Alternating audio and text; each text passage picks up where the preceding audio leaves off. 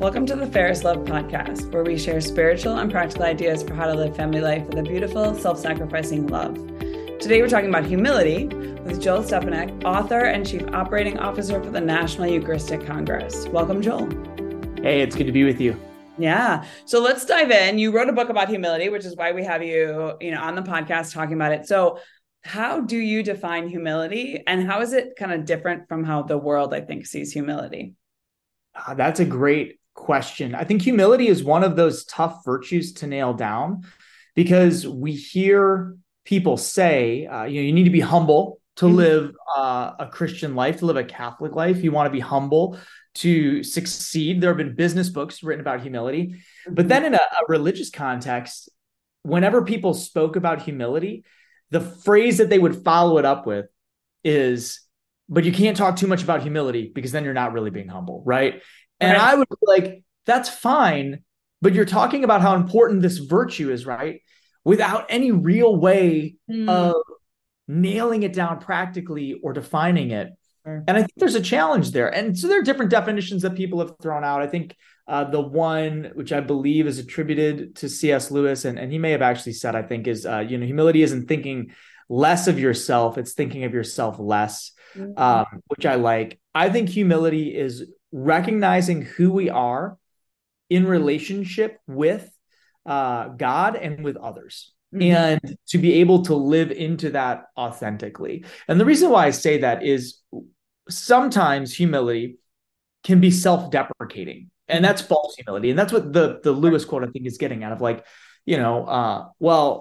humility is thinking that I'm a terrible person. I can't be proud of things. I can't feel good about my accomplishments. I can't be confident. And that's false humility, which is just the other side of pride, right? So if I know who I am before God and before others, I can have the humility to recognize, like the publican in the Gospel of Luke, I'm a sinner, but I'm also loved. I'm also created in a unique way by God. I'm called to a unique relationship through the Lord. I'm redeemed by Jesus Christ. And in that, then I can have this real beautiful sense of self-worth that doesn't come from my own accomplishments, but from something external. And I think that's where humility rests, is being able to lean into that authentically. But it can be a tough balance because if we tilt too far the other way, I am my accomplishments, I am all of the things that I do, then we lean into that other piece of pride. So I think that's humility, is knowing who I am before God and in relationship to God and to other people. And in that is where I think, can grow. Absolutely. And I think that definition is very different from how the world sees humility today. Like even we have the phrase, the humble brag, right? Which is not right. And so I think why do you think there's such a difference or such a dichotomy between kind of the Catholic Christian understanding of humility and kind of the world's understanding of it?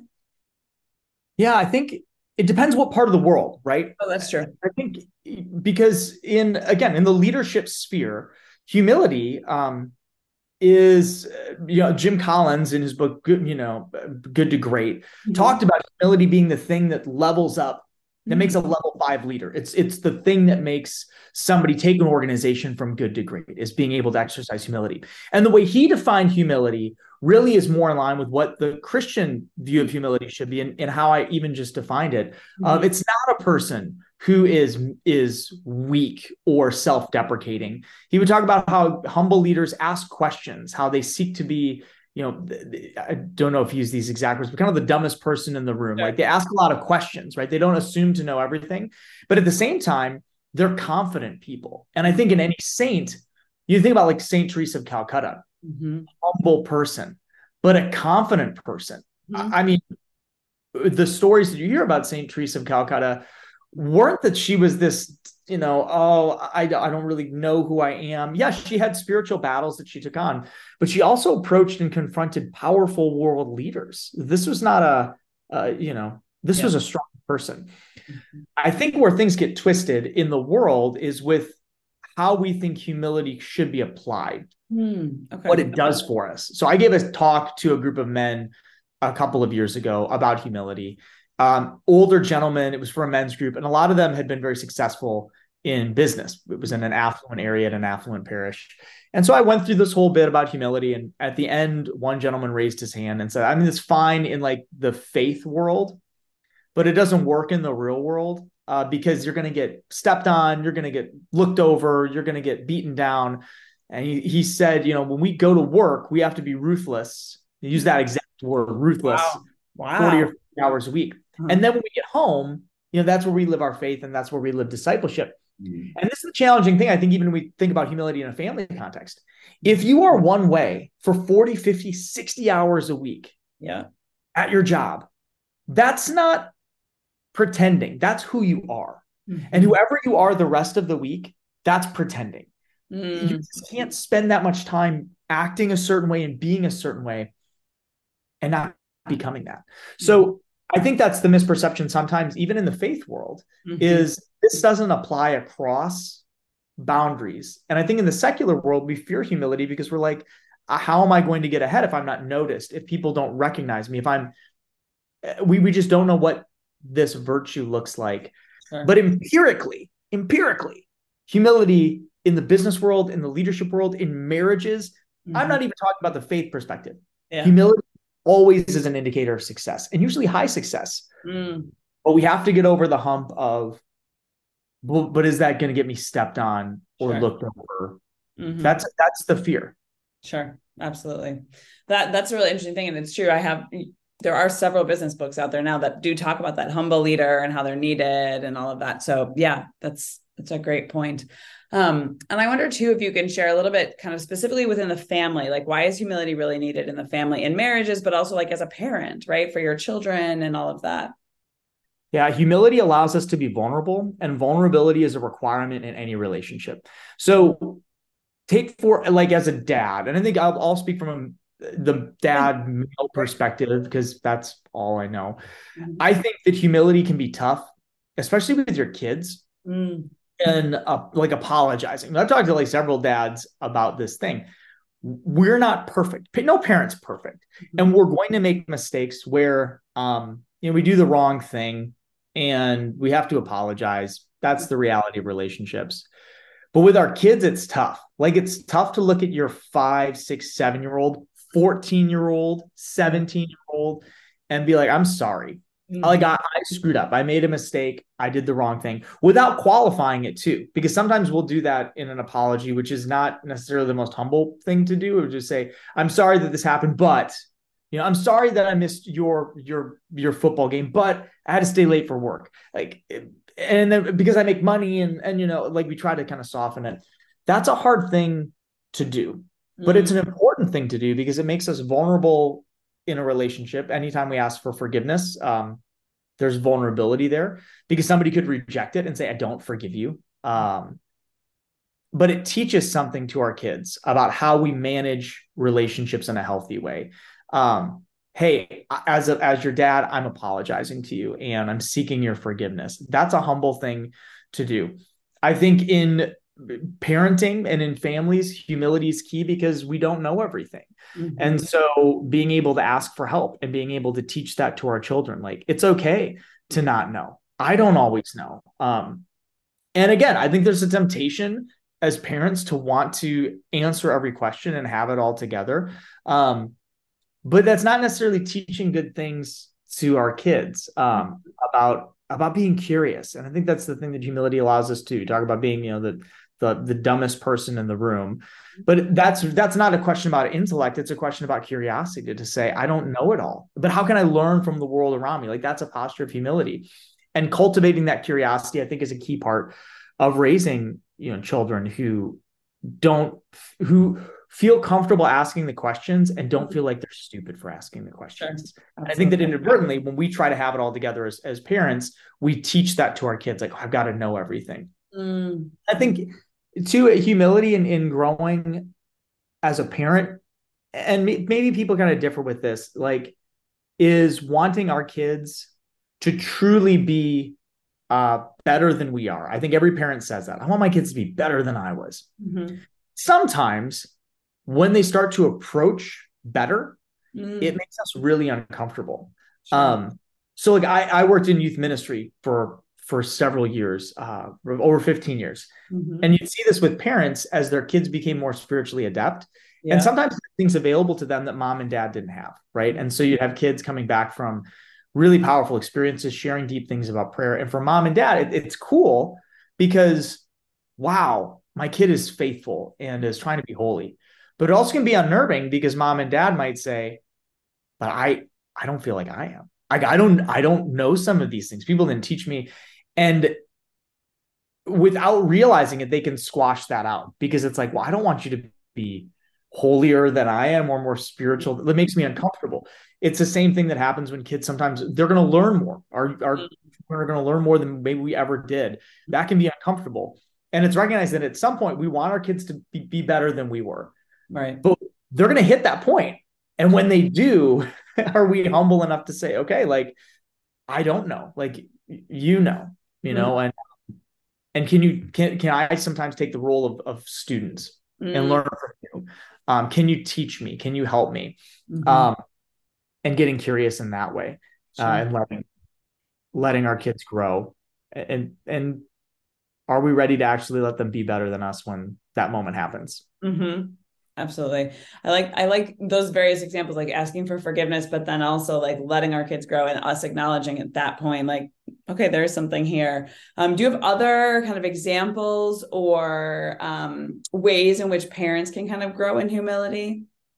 Yeah, I think when we think about humility, part of it is like, it's so weird in a family context, but thinking about how we give praise. And doling that out. I think that's one of a key humility practice is not just in the family, but anywhere, but giving praise and affirmation to other people. Sometimes we want the affirmation ourselves. And I think this is, again, an area of humility. When I think about parenting, I also think about leadership. Like it's very similar. Our kids are not necessarily going to affirm us. Necessarily in the way we want them to. And honestly, it's not their job. Like that can be kind of unhealthy if it's like, well, I need my kids to affirm me. Yes, like it's nice when my kids do and say things that are affirming, right? Like my kids once told me that they thought I could run faster than a car. And that was wonderful to hear. They were young. They didn't understand. I'm like, yeah, maybe like a slow move. Maybe it's idling and kind of like doing that thing where it moves forward. But like, sometimes I think we want our kids to affirm us, and that's kind of a toxic thing. It's the same thing. Like when I think about people in leadership positions, like your team members, the people who work for you, it's not their job to affirm you and tell you you're a great boss. It's not your kid's job to affirm you and tell you you're a great parent. If that happens, that's great. Sure. But it is our job to affirm and to give praise. And I think sometimes we don't think about that. Especially depending on what our personality types are, maybe even our love languages, we don't think about, hey, how can I be intentional about giving praise that is intentional, that like it's intentional and specific. I'm going to do this. I'm going to affirm a specific thing. And it's a humble practice because when you give praise to other people and you don't expect anything in return, you are putting yourself beneath them. In a sense, because you're going out of your way to do it, and I think that's the key piece. And again, it's a good thing just to do in our family. So I think giving praise and being intentional about it and not expecting anything in return is one kind of humble piece. I think another piece is just empowering. It's to do things and to give them maybe literally like the keys to the car, and letting them walk with it. And it goes along with that piece where kids sometimes become like, hey, they're surpassing us in some areas, but that like trust and truly empowering our children to do new things and trusting them with it. I think that it requires humility, because when we kind of helicopter parent or lawnmower parent, which is like we mow down any adversity in front of them, what we're saying is, I am the best, and I know the most, and I'm the strongest, and I can protect you. And we think that by our own labors and our own efforts, we're gonna make the world perfect for our kids. Sure. And what happens, and again, I see this in over, a decade and a half of youth ministry, is we produce, and this is happening now, we're producing kids who lack resiliency against the world and against real problems they're going to face and real challenges they're going to face. And this isn't a good thing, but it comes from pride. It comes from like, I need my kid to be successful because I love them, but also, and again, this is where I think we got to be honest, but because it says something about me as a parent. Totally. If they're successful, that says something about me as a parent. And it goes back to like that affirmation piece of like, that is my affirmation, but empowering our kids to do things on their own, I think and again, it's a key humility practice, and like truly letting them go to the point where they could fail. And then we can be there to catch them when they fail and say, let's process that. What happened there? But it requires humility because there's letting go. So I think those are a couple pieces that we can think through as well. Like, how do we empower people? How do we give affirmation? How do we praise others without expecting it in return? And then forgiveness and allowing ourselves to be authentic and vulnerable in that. Simple things we can do with our kids. You can do with your spouse. But they make a huge difference. Absolutely. And my next question kind of delves or works really well with that one, but a little bit, how specifically do you help your kids learn how to be very humble? Like, yes, you're empowering them and you're letting them fail, but like, do you have other ideas for like, okay, especially when they're little, I think, where we're kind of teaching them humility, even from the early ages, the early stages of their lives? Yeah. I think I think it starts with the foundation of knowing who they are, and helping them understand what it means to be authentic. Authenticity is key to humility because that goes back to knowing who I am before God. And I think there are 3 elements to authenticity. And I think you can start teaching your kids this early on as it's appropriate. Like, to be authentic, you have to know who you are before God. You have to speak those same truths about yourself. Like, so there's, who does God say that I am? Who do I say that I am? And then what do I want others to see about me? And if those 3 things line up, we're authentic. And we can only be humble if we're authentic. But if they don't, like, if I don't know what God says about me, I don't have any foundation for truth. So we've got to teach our kids, like, who does God say that you are? You are loved. You are a son. You are a daughter. To teach those basics about the faith. That's the first part. But then to go, like, what do we say about ourselves? And I think that's when you have to work as kids grow up in helping them foster an identity and reminding them of like, who they are. And that's where affirmation comes in.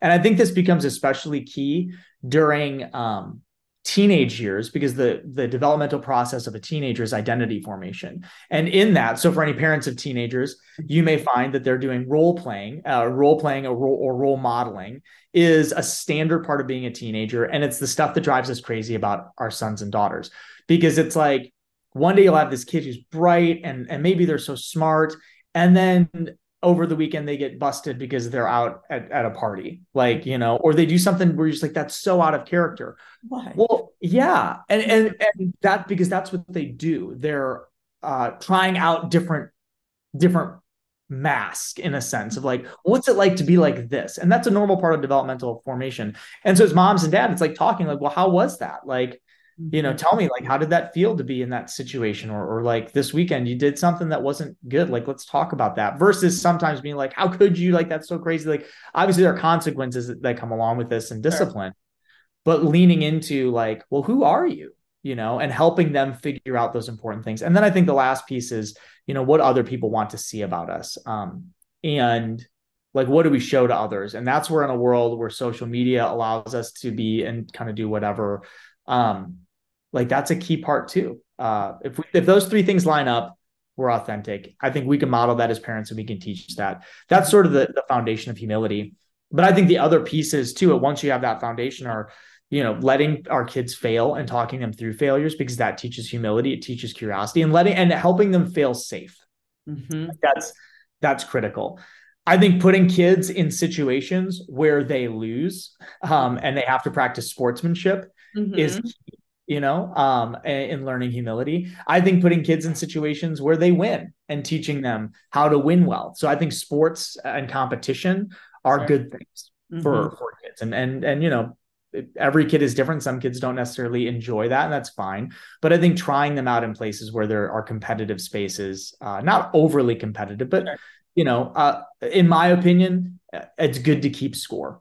And not to make the score the end all be all, but like to say, I think especially if you're raising like little boys, like they're always keeping score. Say, yeah, like, did we win or lose that game? Yeah, you lost. And that's okay. Like, let's talk about what went well and what could be better. Yeah. And I think, again, just going back to like teaching people how to forgive, is key. And so when your kids say, so again, along with that, don't force kids to say you're sorry. I think that's because it's like, it's making that like a consequence rather than something I'm doing to be vulnerable and to be humble. Like, so walking through, again, as they get older, like when they're younger, you might say, okay, like when you did something wrong, so we apologize to do that. So let's go and work through an apology. But when they get older, even like 6, 7, to say, how do you feel about what just happened, and talking them through those emotions, being like, well, how do we repair this relationship? We go and we have to apologize. And that's the steps we take, but making them take those steps. So it's not performative, but there's actual vulnerability involved of, oh, I'm learning that to ask forgiveness and to forgive others and to say those words, I'm sorry, I forgive you. That's something we work on, in our family, is when something is wrong and we apologize, that the words I forgive you are what are a necessary step in moving this relationship forward. We can't just say it's okay, because it's not okay. Because if it was okay, there wouldn't be a need for an apology and the relationship wouldn't be broken here. So I think that's key too. But again, walking through it in the right way versus just saying, hey, you need to say you're sorry. Why do we say we're sorry? Why do we say I forgive you? How do we mend the relationship? Because relationship mending requires humility on both parts, both parties, the one who seeks forgiveness and the one who forgives. Absolutely. I really like this idea of letting them fail and then kind of helping them walk through and like really process that so that they know what's happening. Because I think today so many kids don't fail because they have that helicopter, that lawnmower parent, like you were saying, and they don't know what to do then when eventually something happens that they do fail at, and then they're like, oh my gosh. So it's great. Home is the safest place for kids to fail. Like the first time that your kids fail shouldn't be when they're in college and they're however many miles away from you in an environment with people who are supportive in varying degrees. It should be when they're like 5 and you can be like, why didn't this go right? What went wrong? And just to continue to work with them as they get older and to build resiliency so they know, okay, when I fail, that's okay. And even to embrace like a mentality of, like try something new and fail at it and then learn what went wrong and get better. Absolutely. So I wonder if you have any role models that you look to or people that really kind of encapsulate true humility in your perspective. That's such a good question. Honestly, I think my wife does. I think my wife is a tremendously humble person. I don't know if that's like a cheesy answer, but I really do admire and look up to my wife. I think that she models humility in a lot of different ways. Again, in seeking, and a lot of the things I share are things that she does. How we model relationship building and forgiveness. I think too, and just the way she approaches our kids and talking with them and approaches like our marriage. I think she's a really humble person. And even again, just in relationships or friendships, she thinks of things and giving praise and affirmation that I win with other people. So I'm always like, oh, you are such a good person. I need to grow in that. So I think that I think she'd be a significant one, without a doubt. Great. Do you have anything else you want to share with us? I'm out of questions for you, but if you have anything else that you want to make sure that we touch on today. Yeah, I think the last thing is just to remember that humility is a lifelong work. And it's a worthy one, but that humility isn't, again, self-deprecation. I think that's where a lot of people fear it. But that it's an intentional push towards being authentically who I am and being able to rest comfortably in it. If I know who I am, I'm able to be confident. I'm able to ask questions. I'm able to live beyond my accomplishments and recognize that my worth is something much, much more deep. But humility is the key to everything. Humility is the key to relationships, to success in our jobs and our careers. Humility is the key to our spiritual life. The Catechism of the Catholic Church says that humility is the foundation of prayer. So we can't even pray unless we are at first humble. And so to practice it is more than just, hey, if you're talking about humility or you want to be more humble, you probably aren't very humble. I think we do need to talk about humility. We do need to be intentional the same way we're intentional about anything we want to get good at. I think we want to get good at humility, which can sound like such, like those two things count. I'm so good at humility. But we get to a point where it's not about winning at it. It's about having this disposition that makes me free. Absolutely. That's great. So Joel, if people want to find your book, where can they do that? Yeah, you can find the book Chasing Humility at Ave Maria Press. And get a copy, get a couple copies. It's great for study groups, men's, women's groups, and they'd be great for even, a married couple to read together and to discuss. There's questions at the end of every chapter that people can work through. And I think, again, if you want to build a solid family, having a foundation of humility is a great place to start. Awesome. And we'll link to it in the show notes as well, so everybody can find it very easily. So thank you, Joel, so much for your time today. I really appreciate it. Thanks, Katie. Thanks for listening to this episode of the Fair's Love podcast. If you enjoyed it, there are a few quick things you can do to support us. Share this episode with a friend, subscribe to the podcast, leave a review, or visit us at fairsloveshrine.org.